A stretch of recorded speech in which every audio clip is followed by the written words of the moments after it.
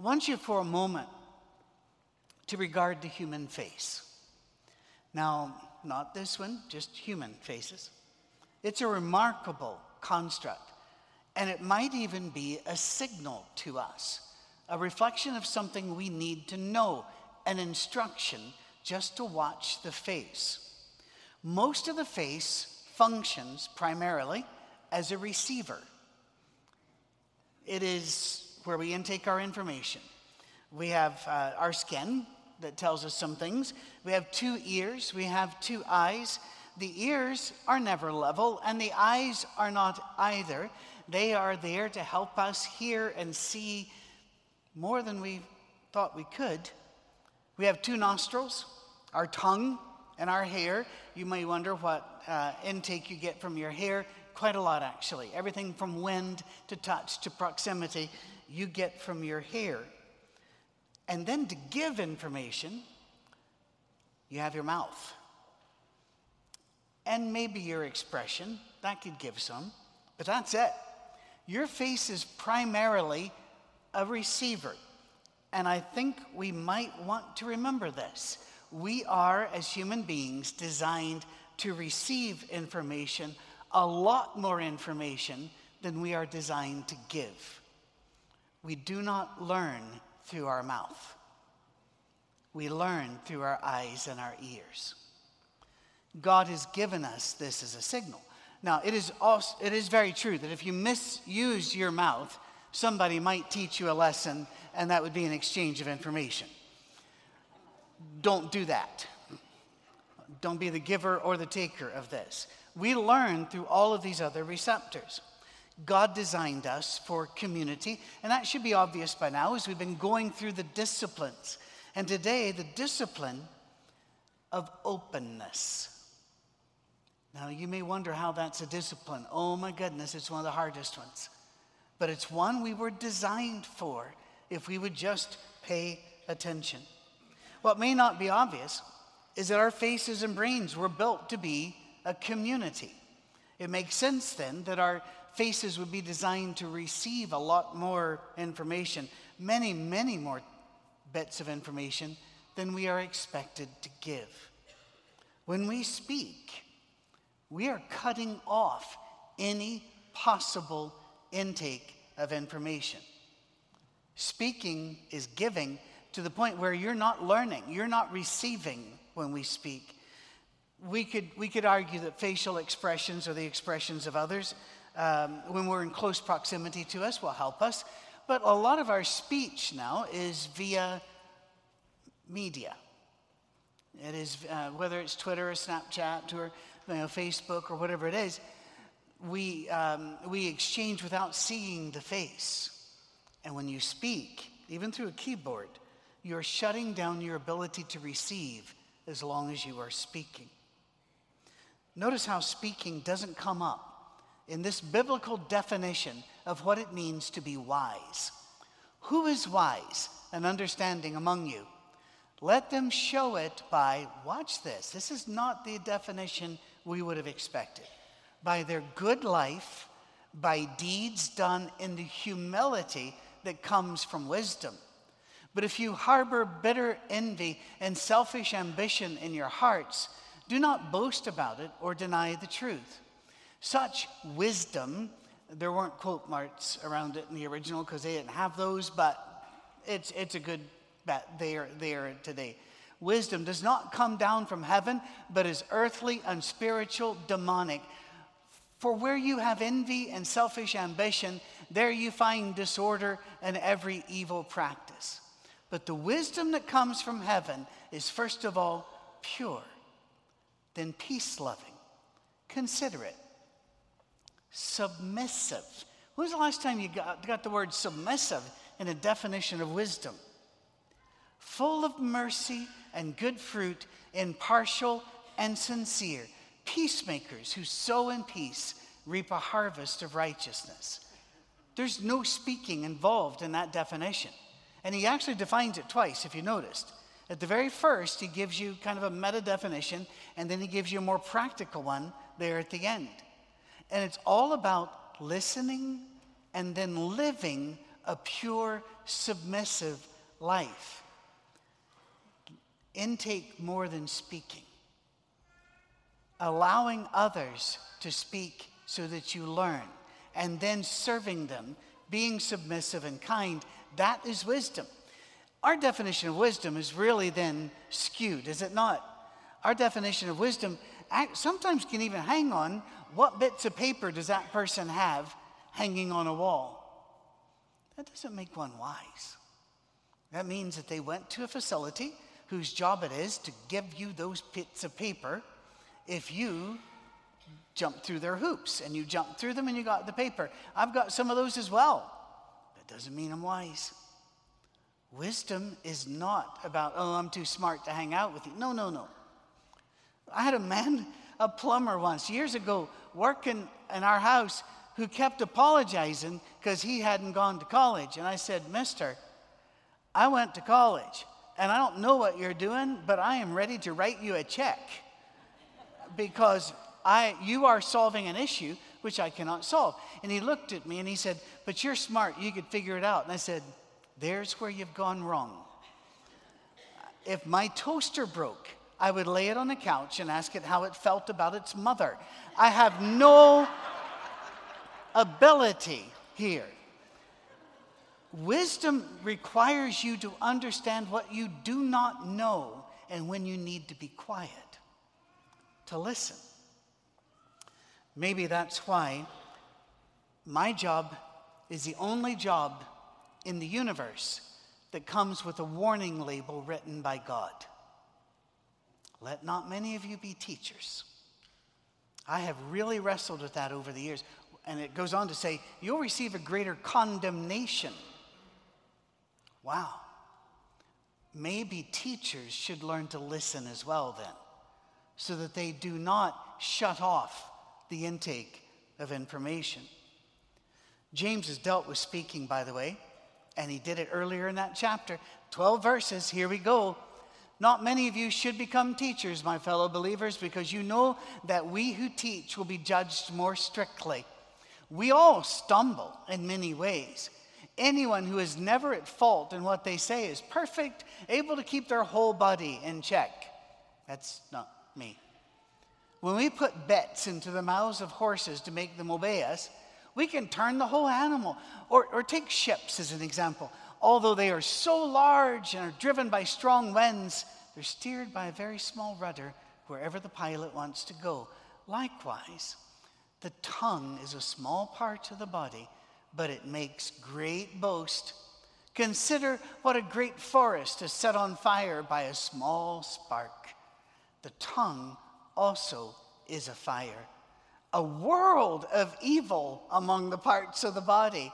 It corrupts the whole body, sets the whole course of one's life on fire, and is itself set on fire by hell. He's a little strong on this, you think? All kinds of animals, birds, reptiles, and sea creatures are being tamed and have been tamed by mankind, but no human being can tame the tongue.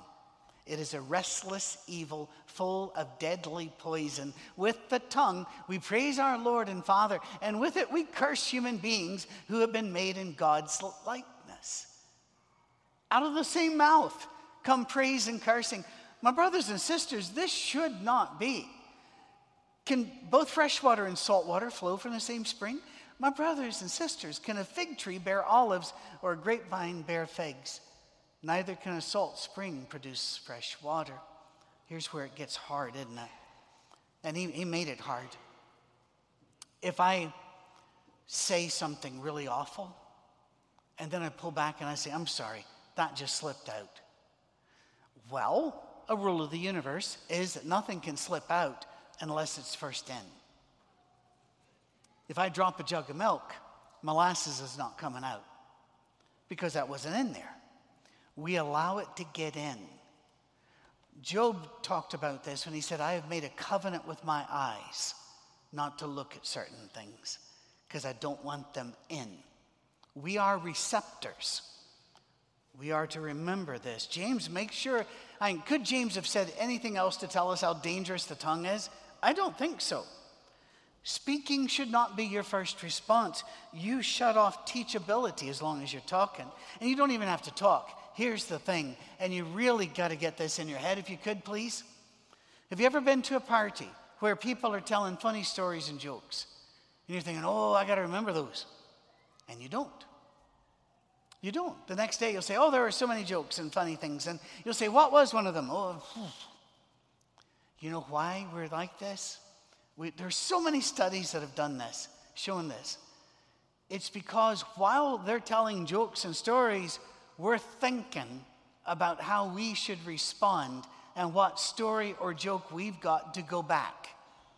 And because of this, we don't remember. We don't intake information because we're speaking and preparing to speak in our heads instead of just listening.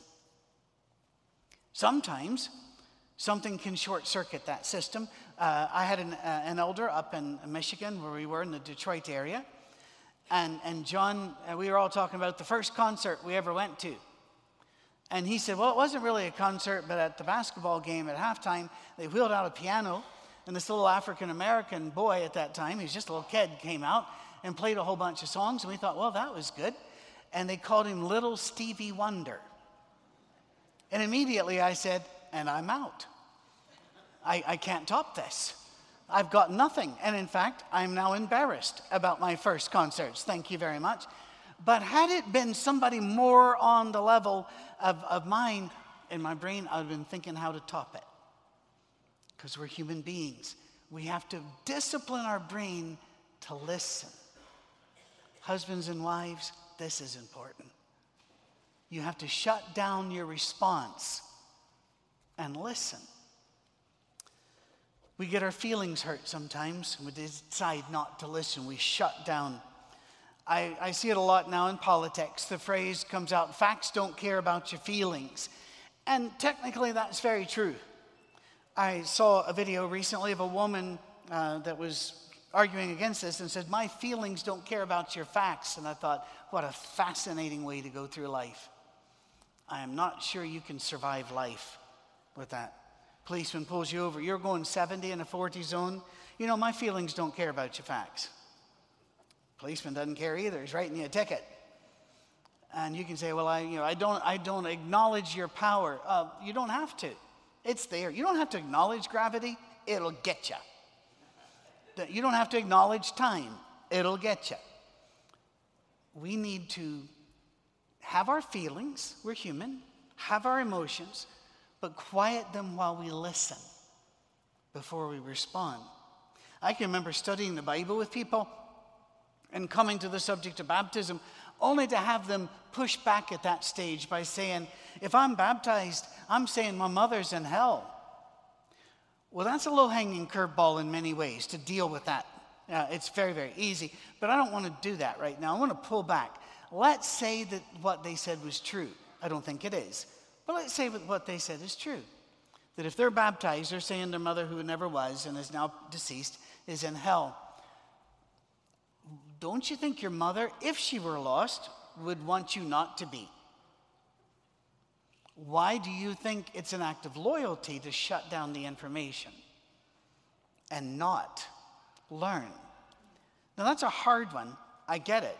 But the fact is this. If a bit of information causes my world order to shift, I am likely to shut it down. This is why you almost never see anybody convinced in an argument on Facebook or Twitter. Why? They've already shut down, and they are giving information. They are not receiving information. And by the way, that's just a microcosm of life. People do that in arguments all the time.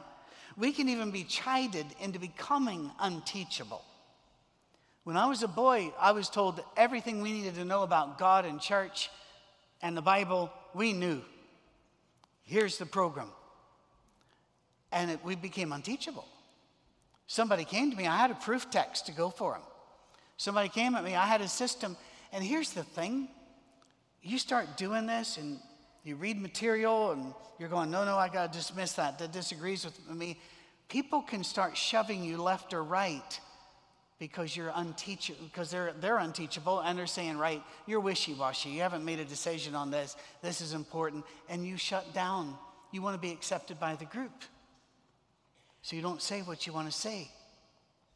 And that's sad. It's very sad. In other words, remaining teachable is hard work, is it not? My father, God bless him, but he would see me reading something. He goes, "What are you reading?" And I'd tell him the name of the book. And he'll say, "Who wrote that?" And I'd tell him, "Is he a member of the church?" Now, he didn't mean the Church Universal. He didn't even mean the Church of Christ. He meant our stream within the Church of Christ. And I said, "No." And he goes, "Well, I don't think there's anything in there I need to hear." What just happened? Shut down. I like to read things written by people I disagree with. Because if two people agree about everything, one of them is unnecessary. We need the viewpoints. We need to hear. And I have been taught so much by just shutting up and listening. If the Holy Spirit is doing something new, are you reachable? Are you teachable? Are you open to the move? If the Holy Spirit is looking at 2019, and by the way, it's not year 2019 in heaven, so I'm being very human-based as I say this. I don't have no idea what the year is. I don't think they have time. 2019, and the Holy Spirit wants to move and change things. Are you willing to go, or will you stand there and sing, "I shall not be moved"? By the way, there are some times you should sing that song. But most of the time, you might want to open your eyes. We have a shepherd. In John chapter 10, verse 27, "My sheep listen to my voice. I know them, and they follow me." Sheep move. And we have a good shepherd. Shepherds move. You're going to be in movement. If I'm 62. If I live another 10 years, and I have not changed my mind about something in that 10 years, what's the point? What's the point of those 10 years? I didn't grow. I didn't move. The shepherd moves. Look in the Old Testament. They're moving. In the New Testament, go into all the world. It's a movement thing. It's a not bury your talent and keep it safe. It's move. I was introduced to something called Lectio Divina about 15 years ago. And to be honest, it took me quite a while to get into it. What in Lectio Divina, you read or you pray. I'm simplifying it for those of you that really do this as a practice. I don't mean to be dismissive, because I'm not at all. But it's reading a couple of lines of scripture or a couple of lines from a song again and again and again. And you don't move on. You keep doing this and allow God to raise within you knowledge and insight through his Spirit. It took me a while. I remember the first service I went to that one of my staff members asked if he could design a service in Lectio Divina, and I had to go look it up. I'd never heard of it. When I did, I said, "Well, okay." And he did. And I can remember, it was halfway through the service, and I was going, "Can we move now?" Because a very impatient man. I learned, however, to get the point of it after a while, and I've benefited from it. I learned. I changed my mind. But there's another ancient custom I think we need to bring in here to help. Visio Divina. We need to look. We need to see. Look at these passages from Psalms. When I consider, what are we doing? Intake. When I consider your heavens, the work of your fingers, the moon and the stars which you have set in place. The heavens declare the glory of God. By the way, they only declare the glory of God if you're listening. A lot of people look at the heavens and see burning rocks. They don't see God. You have to listen. The skies proclaim the work of his hands. Day after day they pour forth speech. Night after night they reveal knowledge. They have no speech. They use no words. No sound is heard from them. Yet their voice goes out into all the earth, By the way, if you don't have speech, but the voice goes out, that's Visio Divina. You are receiving. The voice goes out. There are words to the end of the world.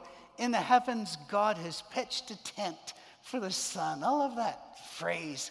We could just sit here and Lectio Divina that one. That's an amazing phrase. God speaks to us through creation. Romans says the same thing. Let's go. Oh, I'm sorry. There is one. We'll go back to Psalm 24:1. I get so excited. This is my only gig. You know, I only work like 2 hours in a week, and I'm just all over it. The earth is the Lord's and everything in it, the world and all who live in it. Now that's a fascinating one, and we need that one because of this. Watch what happens. Back whenever I would work with psychology students, it was just a short period of my life, but I was able to show them something. I'd say, in a public place, you know, just look out the window, there's a quad or a square or something. I said, I want you to pick somebody and dislike them. I know that sounds strange, but man, it's easy. All of them. I said, I want you to find, and they would try to, no, we don't do that. Yes, you do every day. Find somebody, I just look and dislike them. And they would, really quick. And then I would say, now, find somebody and like them. Here's the thing. All of the dislikes, when I say, why do you dislike her? Why did you choose that person? Was based on appearance or action. All of the likes, they were creating stories. Well, that one looks like she's a single mother, and yet she's coming to school, and she's working hard, and story. We need to listen to stories and not judge by the first intake. Romans 1, the wrath of God is being revealed from heaven against all the godlessness and wickedness of people who suppress the truth by their wickedness. Don't be a truth suppressor. Even if it changes you, even if it rocks your world, let it go. Somebody sent me a book this week by Amazon. They didn't say who it was, but it was a book to sort me out on an issue. I knew it as soon as I opened it up. You know what I'm going to do? I'm going to read it. I'm going to read it honestly, and if I need sorted out, which I have many times in my life, I am gifted at being wrong, and I thank God that people still help me. I don't want to suppress the truth. I'll listen. Since what may be known about God is plain to them because God has made it plain. How so? For since the creation of the world, God's invisible qualities. Now think about that. Not the existence of God. What kind of God we have. His eternal power and divine nature have been clearly seen, being understood from what has been made so that people are without excuse. Wow. It's amazing. Alexander Campbell, who started this church, this particular congregation, said God uses two books, the Bible and creation. I think we need to start paying more attention to creation without taking our attention away from Scripture. That we need to work them together because God intended them to work together. Ted Loder was describing Visio Divina when he said this, and I asked that this be put up because it's quite a quote. I am so thankful to be alive, breathing, moving, sensing, wide-eyed, cock-eared alive in this mysterious instant, at this luminous time on this nurturing earth. Somebody got a thesaurus for Christmas. This blue pearl of great price, whirling through uncharted space, attended by vigilant stars, I am eager to miss no message of grace in this ballet of beauty or in the cramp of struggle in this incredible gift of life. He is open. He is watching. An example of my failure to do so was 2 days ago. Here we go. My mom's in hospital, 87. She's been in hospital for a week. Now, she's home now. 2 days ago, she's in hospital. She's NPO, no food, no drink, because they're going to do a test at 8:30 in the morning. 9:30, hadn't done it. 12:30, hadn't done it. I made a call, my sister made a call. They got it started at 1:30. It took 3 hours. This is a woman she needs her coffee. And she's had nothing. Well, they bring her up, and I'm away at this stage. And she calls me, and she goes, they just brought me dinner. It's all liquid. Now, I'm not an MD. Those people know so much stuff I don't know. But I do know that's not necessary after that test. What? And by the way, they brought her a real dinner later saying they made a mistake. But I didn't know that. Let's not go there. Let's go back here. And I said, why did they bring you liquids? And she goes, I don't know, but it's really good. She said, the broth is really tasty, and and she's acting like Christmas. And there's cranberry juice, and there's tea, and then there's this frozen thing, and it's Italian something. She's never had Italian ice. This was new. This is revelatory for her. She was so excited, and I kept thinking, I told my wife, I said, if it had been me, I would have been gnawing the wallpaper and then walked out, gown or not, found the charge nurse, and revealed the wrath of the Lord thereupon. And my mom's going, this is great. Wow. I'm never going to be my mom, but I sure like to be. What an amazing attitude of Visio Divina. I will see the joy. I will choose what comes in. Mirrors lie. You know that, right? Because you look in a mirror and you're thinking, well, pretty good. Somebody takes a picture, you go, oh my goodness. That's horrid. That is. The reason is we don't know what we look like because mirrors lie. They reverse everything.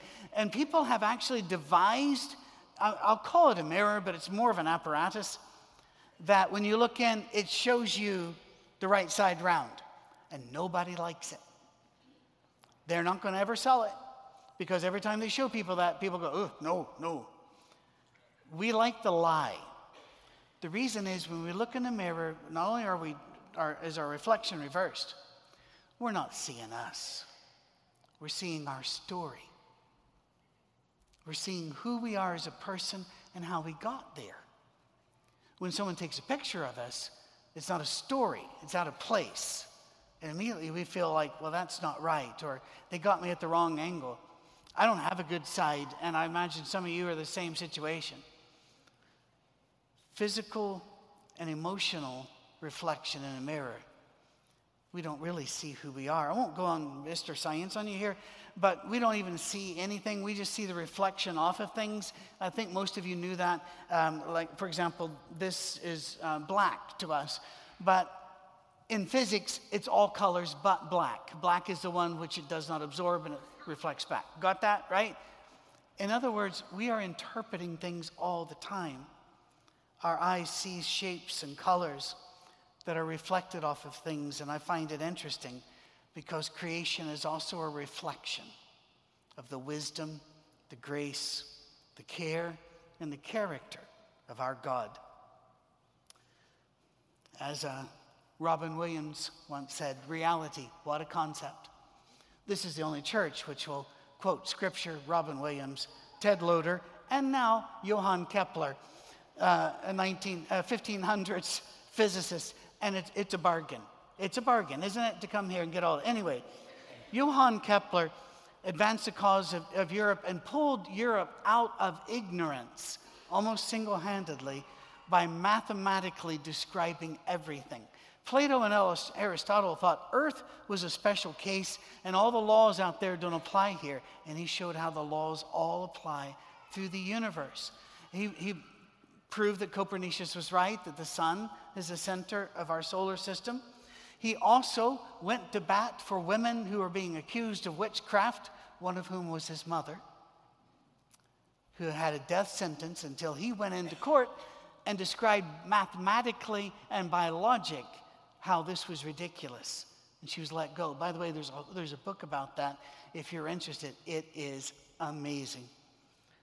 But Kepler said this, science, and just remember this phrase, silence is merely thinking God's thoughts after him. All we are doing is revealing what God already figured out. We are opening the present of the universe.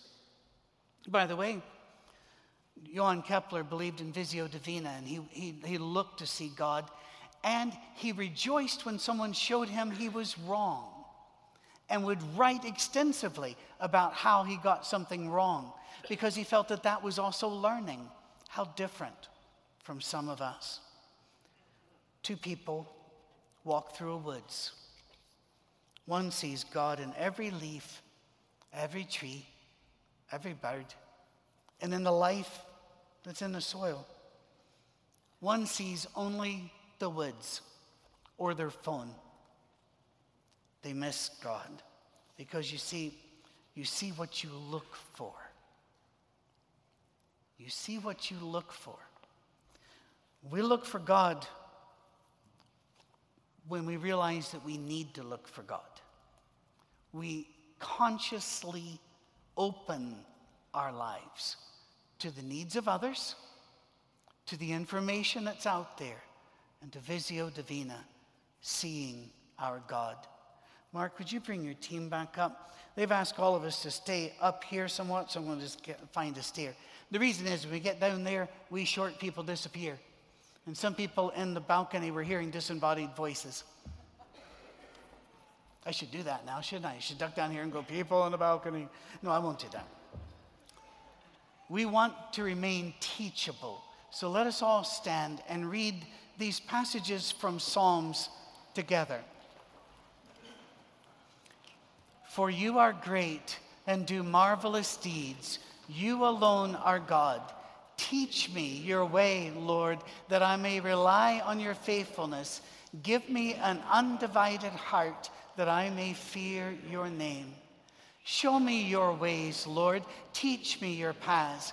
Guide me in your truth and teach me, for you are God, my Savior, and my hope is in you all day long.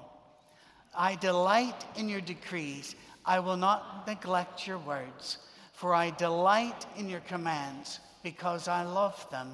And the last, blessed is the one who does not walk in step with the wicked, or stand in the way that sinners take, or sit in the company of mockers, but whose delight is in the law of the Lord, and who meditates on his law day and night. And the whole church says, amen.